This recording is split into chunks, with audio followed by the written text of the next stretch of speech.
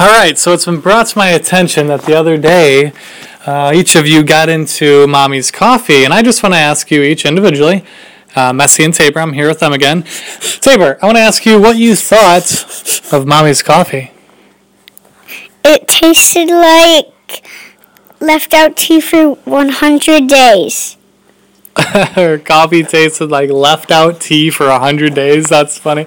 Essie, did you try Mommy's coffee? What did it taste like? And malam and Tolly and dog. I'm going to need a translation for that. Tabor, could you translate, please? Chocolate? Chocolate, watermelon. Toilet paper? No, watermelon. Watermelon and Dog? and cherry and dog. But you're not so close. And And chocolate? So Mommy's coffee tasted like chocolate, watermelon, dog, and what else? cherry. And cherry. So was that the first time you ever had coffee? Yeah. No. No. I drank some of your coffee one time. You did?